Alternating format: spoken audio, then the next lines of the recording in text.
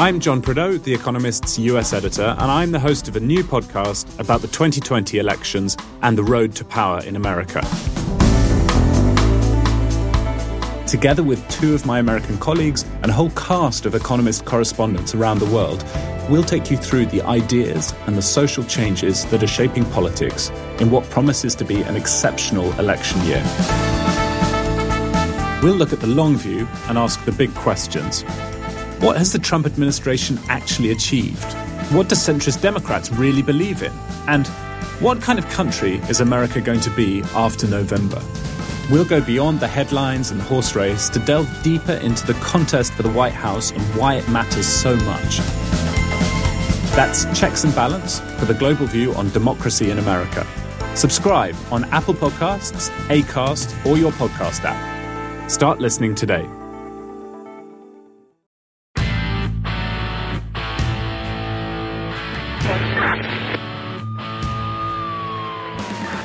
The kind of old-fashioned cop who preferred working the streets and making arrests to taking tests toward promotion.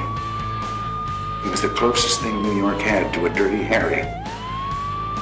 This is One Tough Podcast on the OG Podcast Network.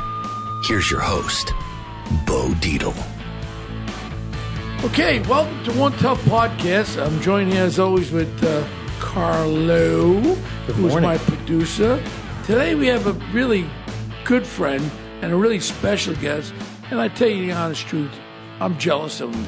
Because if I was your size, man, I'd be one ass-kicking guy, man. You already are, though. I'm a midget, man. I'm but a you midget. already kick butt. But my guy, he's a New York Giants legend. And we don't say that lightly. He's a legend, and he's an entrepreneur. And you want to know something? I go way, way, way back to the 1980s with him. Yes. And before they started winning, you won the first Super Bowl the weekend that my father died. So I won't forget that one. And that was 1987, yes. but it was really 86. Yes. It was the 86 Super Bowl, but it was 87. And we had flown out to L.A. Yes. And my crew of guys, we used to always meet at a place called Marmondo's. It was the old Doral Hotel on 50th and Crystal Steakhouse, right? Crystal Steakhouse. Yeah. We used to play at both sides. Yeah. We started at Marmondo's, then we moved over to Crystal. Or we started at Crystal's, moved to Marmondo's. Yes. We were back and forth. So I used to put this luncheon together, and we used to invite a couple of the Giants every weekend, but Carl was there all the time. He was like one of the... I was the host. He was the host with the most. We used to have little Phil McConkey there. Everybody. Lawrence Taylor, Pepper Johns. You name them, we got them. Phil Simms, everybody. So before there were these chalk talks, it was Bo and I doing these lunches that we would... Corporate lunches were at another level. Wow. Prior to what they are now with Bo, like we had a who's who crowd. We could get any athlete to come. And during football season, it's not easy to get star players. We get anybody. I'd drop Bo's name and they'd show up. And, but it was great meal, intimate setting, amongst friends. So you could say and talk about just about anything you want. And, we were ahead of our time. You know what was great? It would be after the Sunday game, either I think Monday or Tuesday. I think Monday. It was Tuesday. No, it was. Was it Monday? Because if we had a Monday night game, it would be on Tuesday. Yeah. Yeah. So we used to do that, and we have these business guys. I mean, who's who of business guys, and we would have a nice steak lunch. And we start drinking a little cocktails and shit. And then all of a sudden, it was great. It was back and forth. It was wonderful. It was a great idea. It lasted, I guess it had to last at least 5-6 years. About 5 years, yeah. Yeah. Then everybody else took off on it. Even Crane's Business didn't have that luncheon back then. Wow. Yeah, it was great. We had some really cool stuff. But who's the guy? Remember the bald head guy that LT signed his head with a Sharpie? No, he died. The he little did. guy? Yeah. The little guy, yeah. He used to do a comedy club out of Brooklyn, and he was like, he passed away. funny guy. And he was so enthralled with LT. He said, sign my head. LT grabbed him and put him in the headlock, grabbed the permanent marker and signed his head. Wow. Really big, too. He probably died with that thing in his head, too. And, I forget his name. Maybe I'll think of it as we're going along. But it would be very interesting. Before we go back there, let's start about you, because this is about Carl Banks. Carl Banks ain't just a legend in football. He's also a mentor to a lot of people. He's helped a lot of young people. And, a lot of these sports stars, they don't look back. They just look forward. He looked back. He helped a lot. He's always been there. Whenever I called upon Carl was there for any kind of charitable thing, and we're always there. Let's talk about it. So you grew up in Michigan. Yeah. Flint, Michigan. Flint? Yeah. Can't drink the friggin' water there now, right? Well, it's unfortunate, isn't it? Yeah.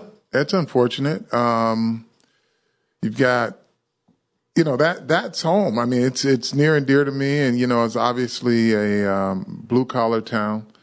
But what's happening there is a shame right now. Yeah. And, I know you ran for elected. I was a loser. You weren't a loser. You were probably fortunate enough not to win. The thing is, when elected officials don't serve the people and they make bad decisions contrary to the well-being of the communities that they're supposed to serve, it's a disgrace. It is a disgrace. And that was one of the reasons why I ran for mayor of New York. This clown that we have as mayor, he's so corrupt and everything. And his values are just how much money you can get with people giving the money, what I could do, pay for play. I really love this city. And I love every person in the city. And when I ran, I'll never forget, when I ran for United States Congress back in '86 against the Reverend Floyd Flake, I used to go into Jamaica, Springfield Boulevard, Cambria Heights, black areas of South Queens. And then Floyd Flake, who became my very dear friend, I think he's kind of ill now, too. He say, man, Bo, you got some balls to come here and everybody be booing me and everything. And I say, you can boo me all you want. I was a servant to the black community. I picked up 10 dead my last case. Mm-hmm. So you can run that shit to anybody you want. But I know the problems. I know the problems about young boys who don't have a father. Sure. I know the problem of kids not having any mentors. So in reality, I really absorbed all that. And one of the real fast stories was I was investigating the largest mass murder in New York history, 10 dead back then anyway, until these towelheads blew up the World Trade Centers. But this was 10 dead. And I'll never forget, I went in an apartment. There was these 3 young 7-year-old African-American boys, completely naked with feces all over them and all that. I went in, I pushed the door open. Now I'm investigating the murder of 10. So I see these kids. I said, where's your mother? It was foster kids. She went to the store. I opened up the refrigerator. There was nothing in there. So I waited. I'm getting calls from my lieutenant. 10-1 means call the detective squad. And I waited for the mother to come on. Waited an hour. The mother came and I says, look, I'm a detective. I was a homicide detective. I'm a detective. If these kids ain't cleaned up and you don't have food in that refrigerator, I'll be back every week. I'm taking these kids to the Bureau of Child Welfare. Now, I wasn't kidding. So I get back to the station house. My lieutenant starts screaming at me. Where were you? I said, he was 3 young boys who were left alone, man. And he goes, you're a homicide detective. I said, that's the problem. I said, if I can give some sort of image that a detective and a cop is really someone out there to help you. Yeah. And the majority out there to help them. And then when they start turning on it, and I'll never forget when I ran for mayor of New York City, my friend Reverend Al Sharpton, we used to call him the Fat Rat, because when I was a detective, he was one of our informants. And I go to his action committee. He actually let me talk on his action committee that 2 years ago, and Jesse Jackson was on there before me, and all the people started booing. I did the same thing. I says, you can boo me all you want. I was a servant to the black community and the Hispanic community. I said, I know what the problems are. I know what the problems were then, and I know what the problems are now, and I want to help people. This ain't a game for me. I got a lot of money. I don't need to be mayor of this city, but I really love this city. And that was my whole life, and it's been there. And you want to know something? Just what I learned from running for mayor how they utilized the Board of Election, and they took me off. I didn't even have a line. I couldn't be a Democrat, Republican. He made sure he had his general counsel, 3 lawyers in every court. They knocked me off for a technicality. And so when I ran, Carl, I looked for my name election day, and I couldn't find my name. But all the counties were on the bottom right. Some Chinese guy underneath him was me. I couldn't even find my own damn name. So they made you a write-in candidate almost, huh? Almost, just about. Yeah. And I mean, I couldn't find my own name. People called me up, "Oh, we can't find you." So I knew I was a goner. But in reality, I took my swings. And the best part of running for mayor, Carl, was when I said to him on CBS, my friend Maurice Dubois was the moderator. Yeah. Maurice is a good friend. He lived in my building. I know 90. Maurice well, yeah. I love Maurice. He goes, he was the moderator. He goes, "Well, Bo, you got 60 seconds. So I'm looking at de Blasio. I go, "You know, Mr. Mayor, I've been a detective my whole life. And I know a criminal when I see one. And you're a criminal what you pay for playing in corruption. How much money do I have to give you to get something done in this city?" The place went crazy. That was the best part of running for mayor, where I chopped him down. He would see me, he'd run the other way. He's 6'6", whatever. Yeah. He's got balls like BBs. He's not a man. He's got ball like BBs. And, you know, the corruption factor. So politics to me, you know, that's why it's a contact sport. I really like Bloomberg. Because Bloomberg's got $50 billion. He don't need to do it, but yet he was a very good mayor because he got things done. This clown gets nothing done. And as far as I'm concerned, we've signed away from there ain't no way in hell. It'll never happen. I'll never run for political office ever. Well, obviously, you know, there's more than one way to serve your community, and I think you've done that. You've got life experience doing it. So I would say, my good friend Bo, you've always been there for me whenever I needed you for anything. And that's, you know, that kind of is what fuels me to do well and do for other people who are less fortunate. Because, you know, sometimes, even though wherever we are in our walks of life, and I've done pretty well for myself, we need help sometimes, right? Yeah. And to be able to have a resource to call on is great. But then, you know, you have communities and people, or even, you know, those who are afflicted with mental health issues. And I do a lot of work with autism. I have nephews who are autistic, and you know, you just want to make sure that you can be a resource for people in any way you can within your capacity to do it. Because I think to have the ability to help someone and not do it, it's just not. Yeah, and I mean, and even cool. when you have a lot of money, if you're not doing the right thing, one of my big issues, again, talk about mental health. I mean, when you look around the city, we have 60,000 homeless still. Nobody's dealing. The majority of them have mental health issues. And then when you get $1 billion in the last 4 years with this Operation Thrive with Charlene de Blasio or McCrae, whatever her name is, and she can't explain what she did with the money, that kills me, because we certainly have to help the homeless. And especially with the majority of them being mentally ill, we must deal with it. My daughter, Dana, my little girl, she's a school teacher. She was up in the South Bronx. She just got over to Queens. She specializes in autism and children with mental disabilities. And then you have classrooms where you have a mentally ill kid. They can't take that kid out of the class and help them. He has to stay in there with 30 other children and disrupt them. That's not a good thing either. No, it's not a good environment for either. No, but you got to take them out, but not just take them out. You have to take them out and help them. Yeah. Him or her. And I get it. And truly, Carl, and you know me a lot of years, my intentions of being mayor of New York City was one reason, was to help people. And that was it. Not for my accolades. I've been with every president. I don't need pats on the back. Sure. You know, and my big movie's coming out. The Irishman's coming out Friday. Is it? Major role I got. Wait a minute, I didn't get a invite to the premiere. Carlo, what's going on? Am I like on a tight ticket? Tell them what kind of ticket it is. I didn't even have one. Listen, tight ticket? Tight ticket? I didn't have one. Would you consider Rails a tight ticket? Well, for those who don't know, this might be a little harder. For people that don't know people, it's pretty hard to get in Rails. Right? I've never had a problem when I call Bo to get. Now Rails I can handle, but this thing became like a psycho city. But more important, let's go back to your roots. because, you growing up in an area like Flint, which was a lot of poverty there, poor people. Let's say it. Well, like when General Motors moved out, it was not a lot left, and I think one plant still operates, and it's a shell of. It became a ghost town, and some kids that I was in middle school to high school were looking forward to graduating, going to get a job at General Motors, right? Wow, and it dried up. And all of that dried up. So, fortunately enough, I was able to go to Michigan State, get a college degree, and pursue a career in sports and after sports, a career in communications that I got my degree in. But, it's tough, Well, there's a lot of other kids that were there. And then, what happens, Carlo, in this, when you have an atmosphere where you can't work, you can't make money, then all of a sudden you see how you make quick money with these garbage drugs or whatever, and you turn to a life of crime. Sometimes you're kind of forced into it. So interesting you say that, and I'm not sure what year it was. I think it was the early 90s.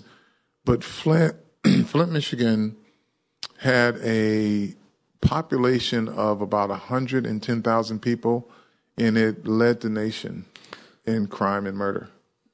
And that was, I think that was in the early to mid 90s. Oh, and that's unfortunate, man. It's directly correlated. Yeah. No work, no jobs, unemployment equals crime, I'm sorry to say. Yeah. And I got to compliment one guy. I never met him. I don't think I met him. Maybe I did meet him. Is this dude from Detroit that does the loans? Quicken Loans. Quicken Loans. He's been specializing in making that city a great place. Detroit is on the upswing, man. Well, he owns the Cleveland Cavaliers. Yeah. But, he was at Michigan State when I was there. Get out of town. He was at Michigan State when I was there. You know him? I'm sure I do. I know him, but I don't know him. But what he's doing, because I had a couple of cases over there in Michigan a few years ago. It was bad. And they didn't even have fire department to respond to a fire. Let me tell you, what he's doing, Carlo, is the epitome of bringing back Detroit. Yeah, I get the chills on my hair, whatever hair I got left. Because he's revitalized. Yeah. And that's a guy that should get the Medal of Freedom, whatever medal that President Trump or whatever president is there. He deserves it because he's influxed from poverty. Now we got prosperity. Yeah, Detroit's definitely. It's almost turned the corner now. Wow. It's back. Dan something. Yeah. What's his name? Dan. I can't think of his last name. Yeah. That's Dan Gilbert. Dan Gilbert. Yeah. That's the dude. Yeah. Big shout out to Dan. Make sure you send a little something from me to Dan Gilbert. Yeah, he's doing a great job. Yeah, he's doing a great job, and I sent him a attaboy. Okay, so now you're playing for Michigan State. Mm-hmm. Yeah, I used to be a gambler. You remember that.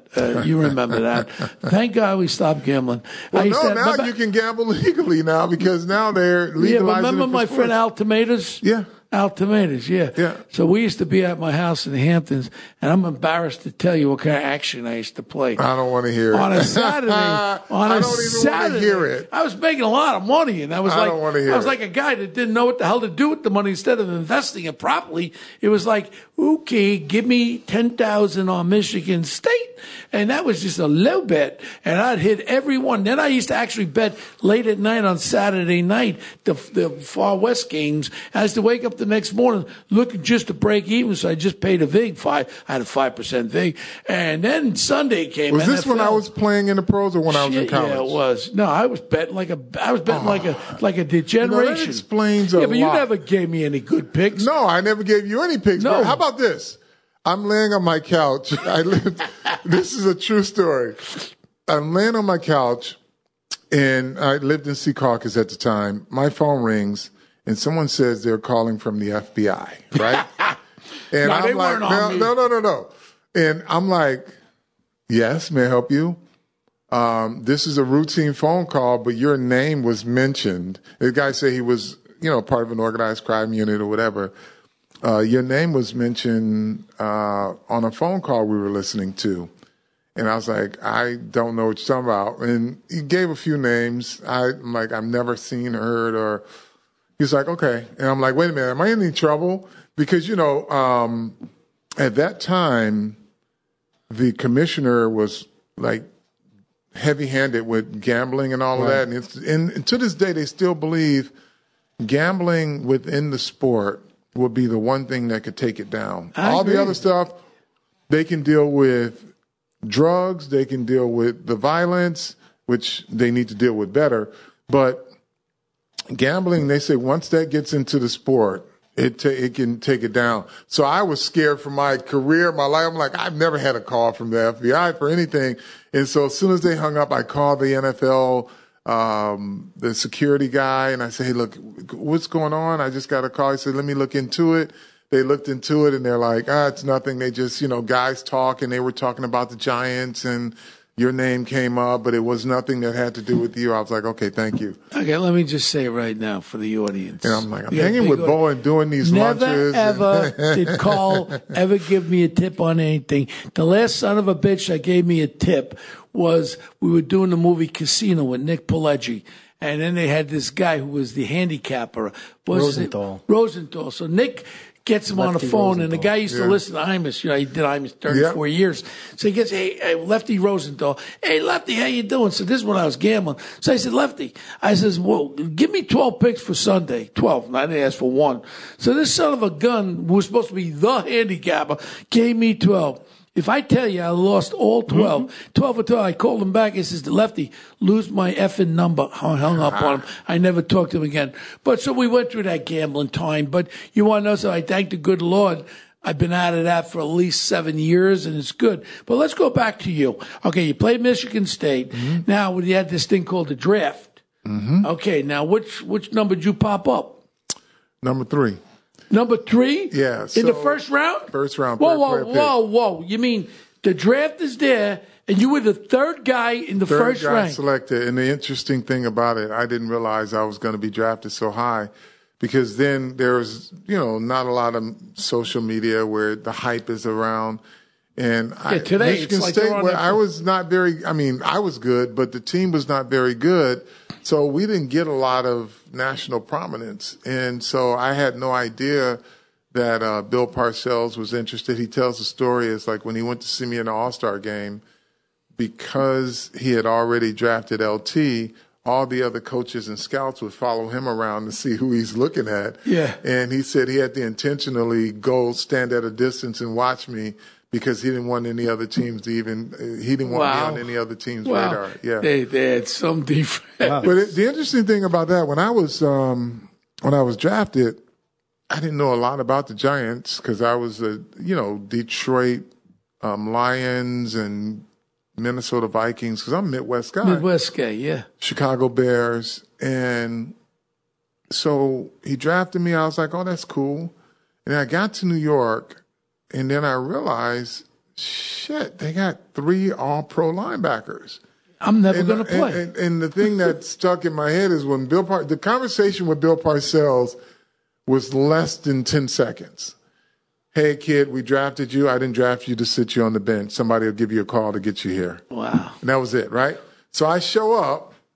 Once I do a little research, I'm like, sheesh, they got 4 all-pro linebackers. I believe in myself, but I didn't see how this was working out. I got some competition here. Right. So imagine my first day on the job. I walk up and I see the great Harry Carson, and there's Lawrence Taylor, and they're just hanging out by the weight room. And I go introduce myself to Lawrence and Harry. Hey, Mr. Carson. Hey, Mr. Taylor. I'm Carl Banks. So Harry looks at me and said, I know who you are, and what the hell are you going to do to get on the field? I was like, oh, wow.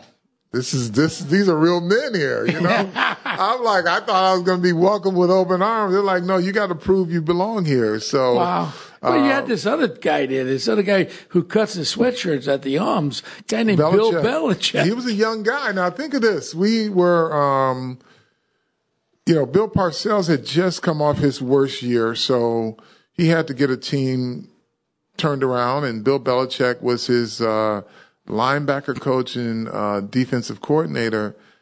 And Bill Belichick was a hard ass. He was tough in every phase. If he coached you. He had no personality either. Well, he's got one. You just don't know about it. He's got one outside of football, but he was all football.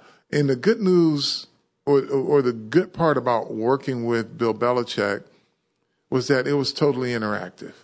So, he would give you something to do. He would tell you why it should work. If it didn't and you told him, hey, look, I think we should, tweak it, and it made sense, he incorporated it. Wow. And that's how he listened, too. Oh, he was the best.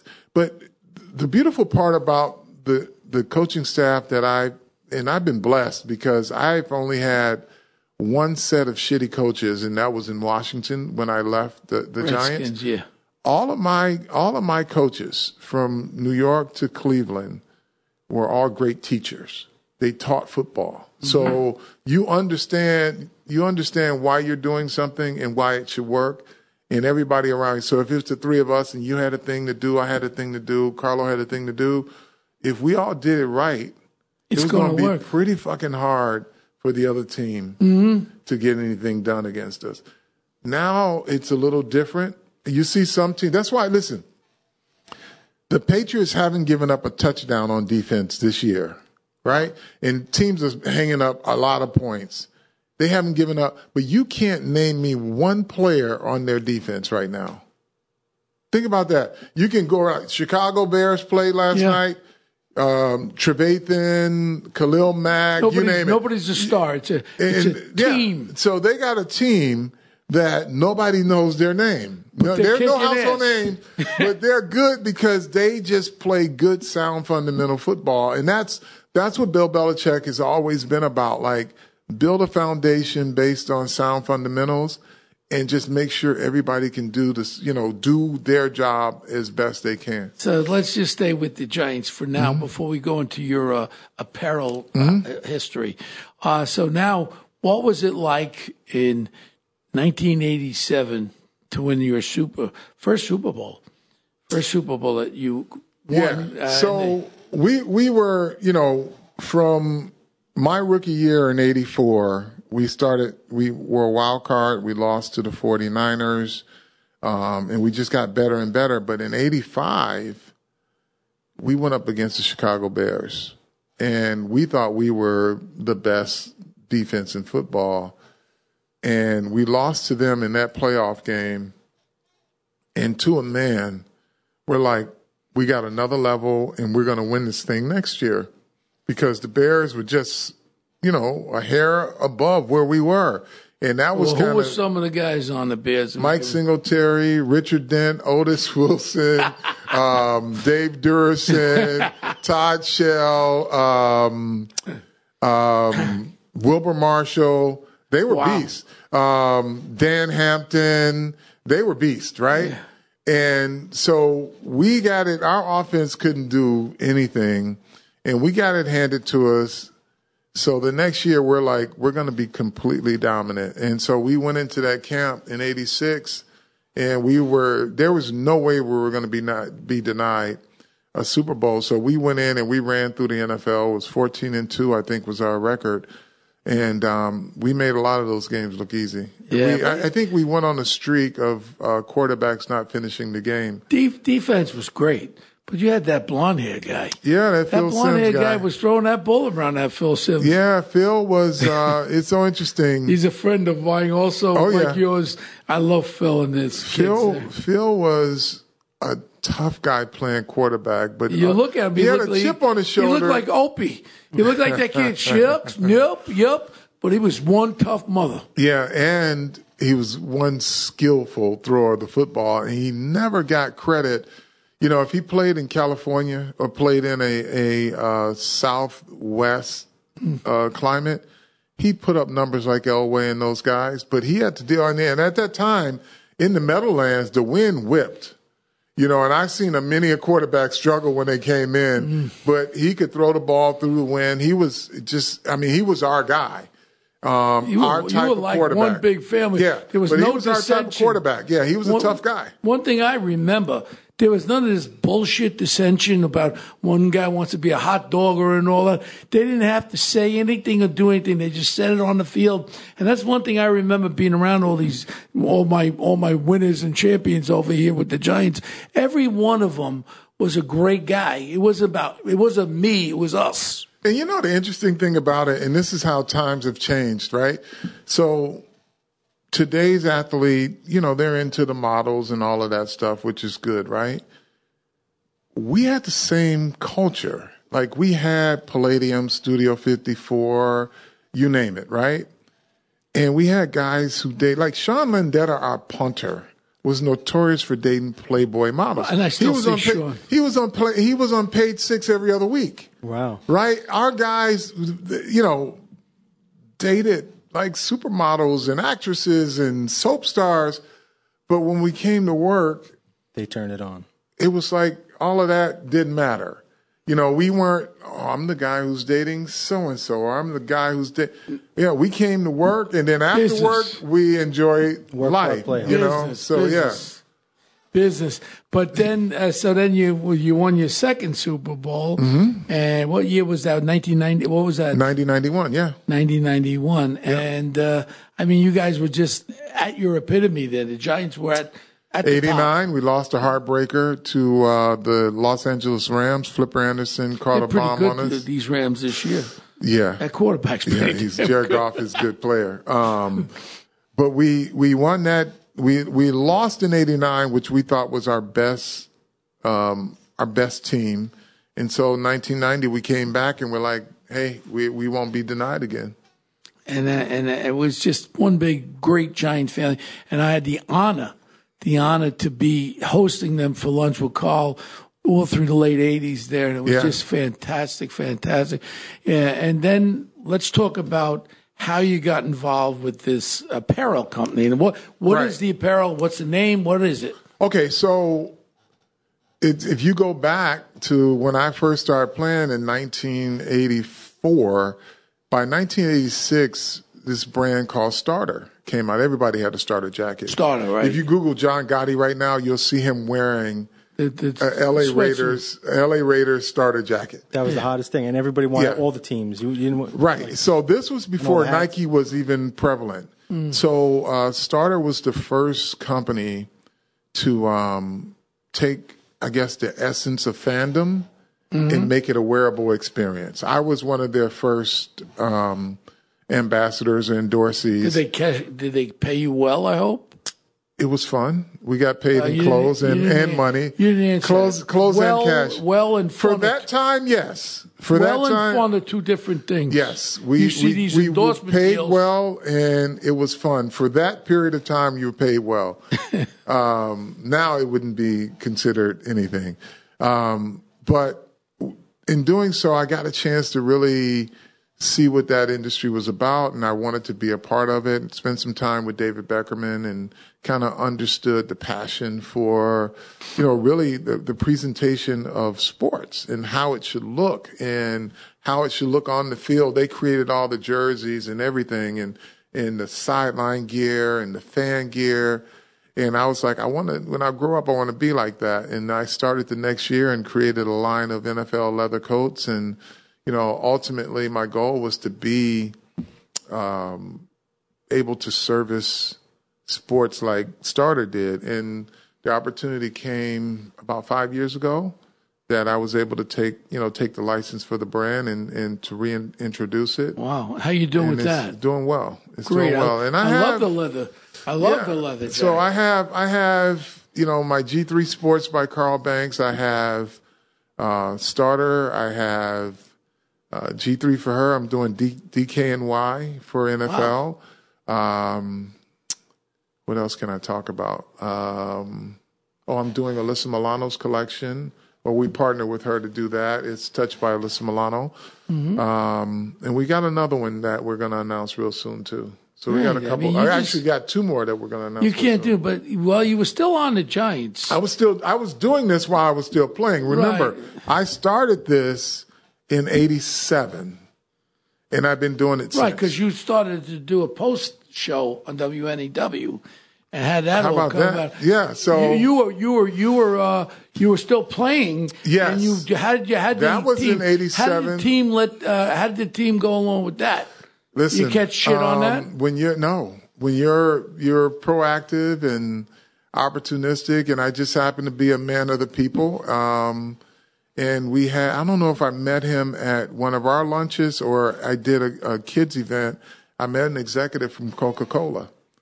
And I had this idea of, hey, I want to do a radio show after we play, win or lose. And talk now, about keep in the mind, game. this is something else that had never been done before. Like now, post-game show and pre-game reports and all of that stuff. Yeah, but then it wasn't. No one ever did that. And so Coca-Cola said, okay, we'll sponsor your show. Wow. I think it was WNEW at the time said that, okay, we'll give you some airtime. And so Did after you get the game. sponsor right away? Yeah, Coca-Cola. They came right in. Came right in, and they sponsored it. And I came, win or lose, I came up to the press box, and I did a show post-game to talk about the game. Did you bring players on at that time? Yeah. And then you talk with players how you fucked up? Well, we talked about it. Well, I've been known to be pretty frank about my analysts and my analyzation. So, but that was kind of the first of its kind. What?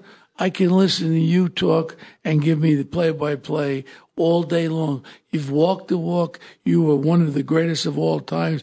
I can't listen to some schmuck that never played football describing what you do and what you did. Well, it helps when you kind of, when you know what's going on, but also having been coached by a guy like Belichick gives you real insight that you can share with people. But when you say something like that, who's that little black guy? He's on everything on Channel 7, every sport. Little guy, he speaks very well. What the hell's his name? Short guy. He's on all the sports he does for ABC, for everything. Come on, guys. I'm not sure. College does professional fighting, everything. But I can't listen to him because he didn't walk the walk. He tells me about what's going on in the football field. You know what, though? Just because they didn't play doesn't mean they don't know. Now, experience is the best teacher, but if you've been around it long enough. Mike Tirico. Tirico's pretty good at what he does. He speaks really well, but no. Let me just tell you this. Again. Tirico is really fucking good at what he does. Okay, then there you got it. Now, no. You can put Tirico in just about any sport. He does golf too. He does F1 racing. Yeah, but golf too. Now the guy can't hit the ball. No. You don't know if you can't hit it. But I tell you this right now, Mike Tirico is one of the best in the fucking business. Well, then I'm going to apologize now. You got to apologize. I'm going to apologize to Mike Tirico. I thought you were talking about some Tirico, Joe Schmo. He's a little short. Listen, he could be 2 feet tall. Yeah.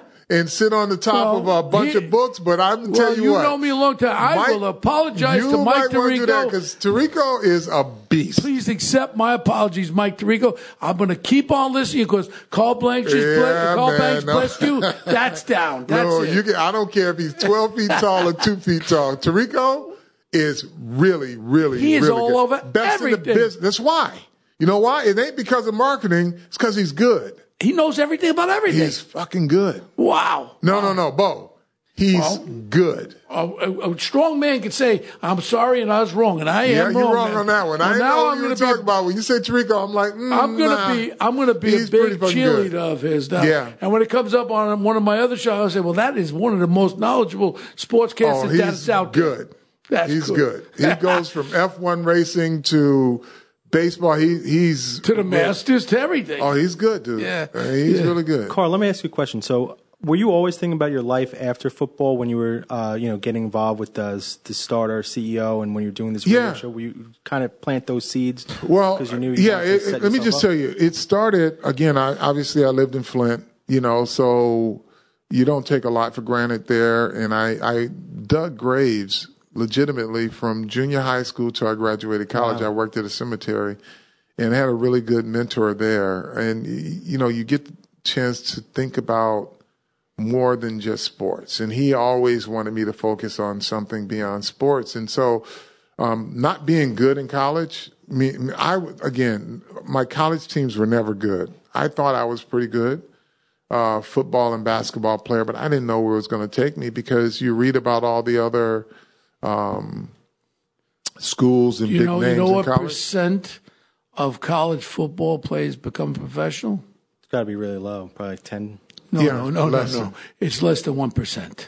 of all college football. And so I don't know. And yeah, I wanted to play football, but I'm in communications and I thought I'd be writing commercials at an ad agency, to be honest with you. So, you like being on air. I love it. Yeah. Yeah. But like, I was really into like writing and the whole creative process.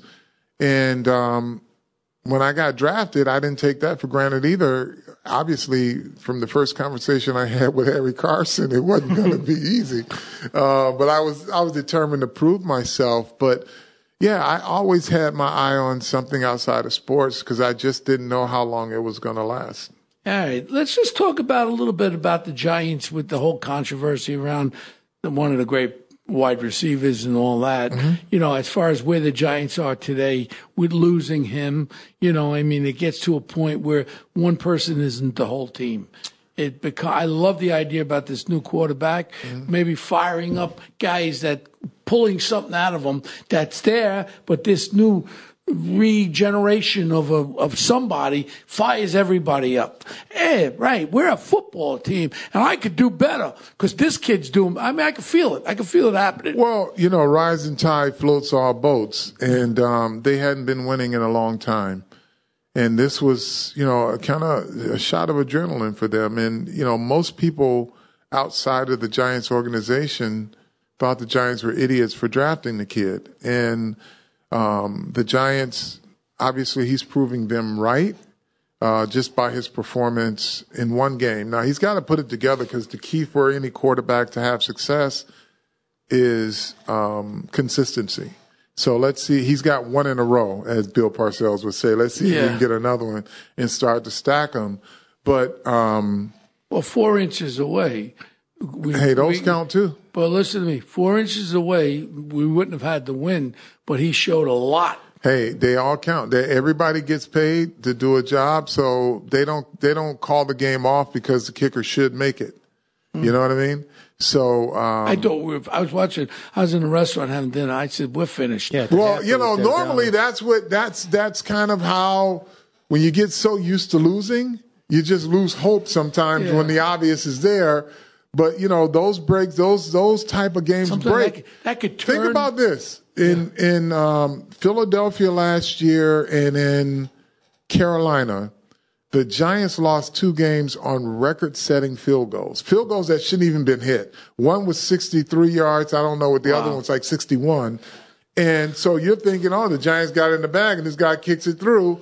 So, you know, it's kind of evening itself out now. Yeah, it's part of the game. So what do you think about with Beckham?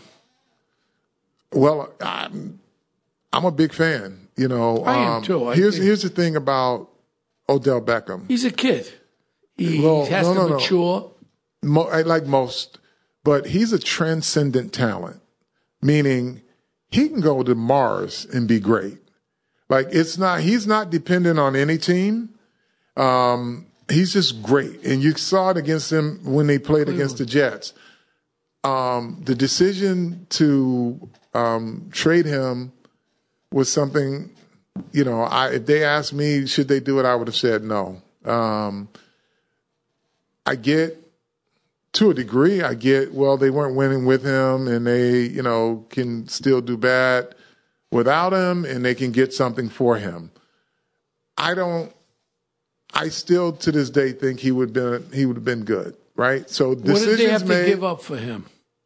No, they gave up a first rounder. They gave up an offensive lineman who's doing really good for the Giants, and they got Jabril Peppers, the safety. So they got a lot of players for him. They got a draft choice. Listen, I root for the kid wherever he is. You know what I mean? He's a freaking transcendent talent. Tremendous talent. I'm sorry it didn't work out because I'd love to see him finish his career as a New York Giant, the greatest receiver. He's going to go down in history as, barring injury, as the greatest receiver to play the game. Wow. So it didn't work. I wish it would have. My friend Moss won't say that. Now, come on. Well, you'll see. Yeah. You'll see. I think Randy recognizes greatness when he sees it too. But, you know, I'm sorry it didn't work out. with him and the Giants, but I'm always rooting for him because he's a hell of a football player. Yeah, because that can stop a career right away. Yeah. Some of the greatest, probably football players, their careers were ended early. We see it with the people like Andrew Luck, who retired early, and he took a beating. Yeah. I mean, his team didn't do him any favors. They're all Now that just real fast on that question. As far as with the concussions and all that, we all know it's real. Mm-hmm. All those hits mean something. Look at my friend, God rest his soul, Muhammad Ali. Everybody thought, oh, you never touched him. Bullshit. He got punched. Sure. Frazier punched the shit out of him. A lot of them did. Mm-hmm. And effectively, it brought that Alzheimer's on. And at the end, I was with him when he was just a shame. The greatest heavyweight champion of all times. Like on another planet, and I know there's a lot of football players that got some hits in the head, and it's real. It's real, right? Yeah, I mean, football is a collision sport. I think that the NFL is doing a lot to kind of regulate the direct hits. Yeah. Can't deny that there are some effects to it because I see some guys that I've played with. Or I've watched on TV. I did the investigation on Aaron Hernandez. Oh, did you really? A few murder investigations. I mean, he just totally lost his brain. I mean, he was out, gone, check out. And that was, who knows, was it attributed to the times he was hitting it? I don't know. We don't know. But what I do know is that there are some effects. I see some players who are cognitively fine at very old ages and others that are not. Now, you can say that with life in general, but life in general doesn't have car crashes every other play either. You know what I mean? So I'm not going to be in denial that, hey, football, you can play it and tough nothing sport. ever happens. That's why we watch it. But I think they're doing a good job of doing what they can without taking the contact out of the sport to keep those direct helmet-to-helmet hits at a minimum. I like that too. Now, I just can't see me watching on Sunday soccer.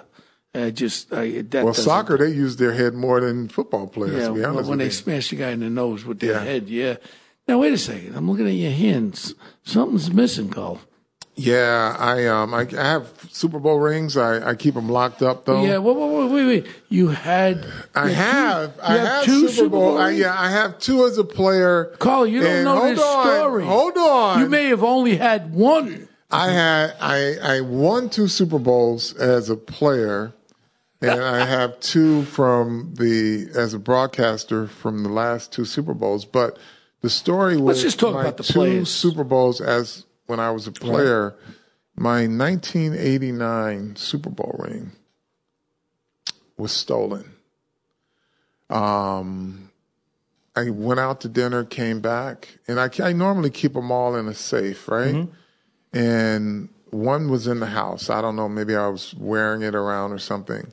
And I go to dinner, I come back, and I'm living in an affluent neighborhood, right? And my ring is missing. Oh, my God. And I'm like, I look around like, shit, my house has been broken into. And I'm pissed. The other stuff had some value, but, the ring had value. And so I don't know what to do. Police come, nothing we can do. So I said, all right, let me call my guy, Bo. So I called Bo that night. He said, I'll call you back in the morning. Next morning, he told me where to meet him to pick up my ring. No, it gets a little better. What? It gets a little better. If that's not a great friend, I don't know what is. Well, here's what actually happened. Well, you didn't tell me what actually happened. He just said, I'll call you back. He called me back and says, meet me here. I think it was 2 days later because I had to do something.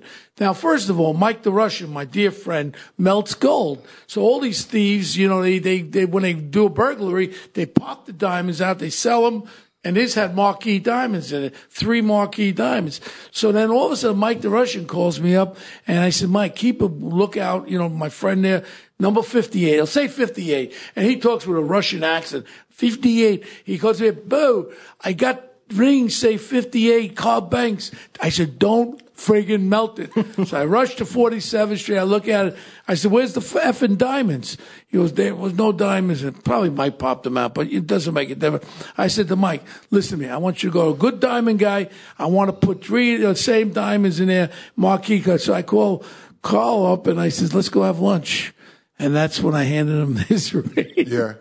Yeah, it was unbelievable, man. I'm like, basically 24 hours. He had it done. When he said, I'll call you back, he called me back. We had lunch. He handed me my ring. Well, that happened one more time with my daughter, Dana. First day of school up there in 165th Street, Grand Concourse. First day is being a teacher in the South Bronx and teaching third grade kids. And the next thing is she calls me up. The kids robbed her cell phone out of her pocketbooks. These are third graders. Yeah. So now she's hysterical, crying. She was told, use a friend. I said, just calm down, calm down. So now I keep calling. Finally, this Hispanic guy answers the phone. I said, stay on the phone. I said, I'm a detective. I said, if you go off the phone, you get locked up. I said, where are you? I said, I'm a detective. So I said, you'll get a reward. So it was on a corner of Grand Concourse, I think 140th Street, whatever. So I told my guy, shoot over there. I said, if he has the phone, I says, give him $20, whatever the hell it is. And we got the phone back. My daughter couldn't believe I got the phone back. Another happenstance. But here was the deal. What I think was one of these kids probably came home and the grandfather happened to be a really good-hearted person and say, where'd you get that from?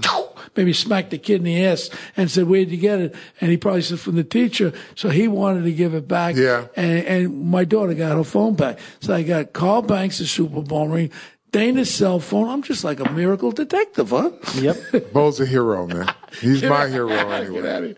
So we're wrapping up right now. First of all, Carl, you are my hero, and you ever need me, I'm always there. Well, you always have been, and you've been an incredible and continue to be an incredible friend. So we do one thing every week. We do a punk of the week. Now, it could be an issue, a circumstance, something that's bothering you. Oh, I this got the week. punk of the week. Go ahead.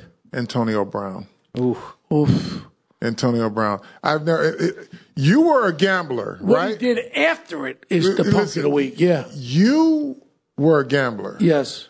But I don't think you've ever set fire to $30 million in 24 hours. Unbelievable. This guy gets a $30 million guaranteed money in Oakland, and he found a way within 24 hours to screw himself out of that. Then he goes to New England and blows another $5 million because he's finished. That's the punk of the week.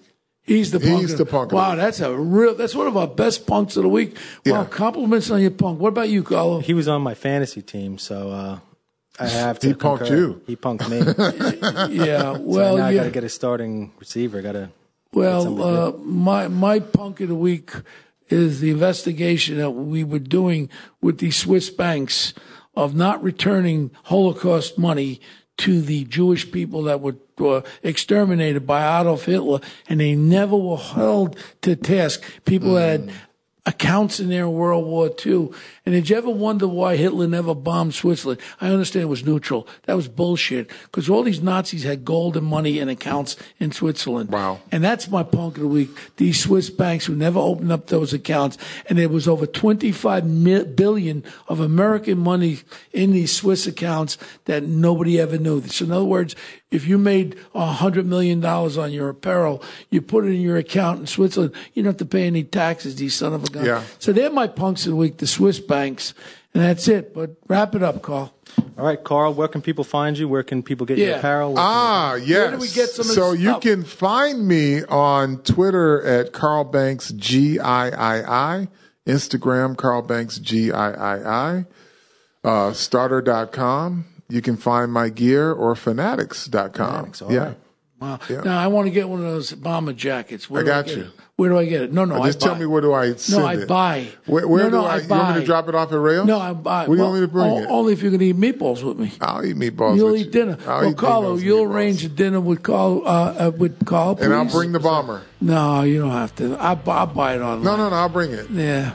Yeah. I love bomber jackets, man. I know you do. I like the distressed-looking ones. Carl, you're the man. I got you, brother. I'm going to give you some love when we finish, and thank you so much. Appreciate you, man. Thank you. All right. You can find us. We're at One Tough Podcast on Twitter. Bo is at Bo Deedle on Twitter and The Real Bo Deedle on Instagram. You can email us any questions, comments, guest suggestions. We read all the emails. onetoughpodcast@gmail.com. We got a great fall lined up with more great guests. Stay listening, and we'll see you next week.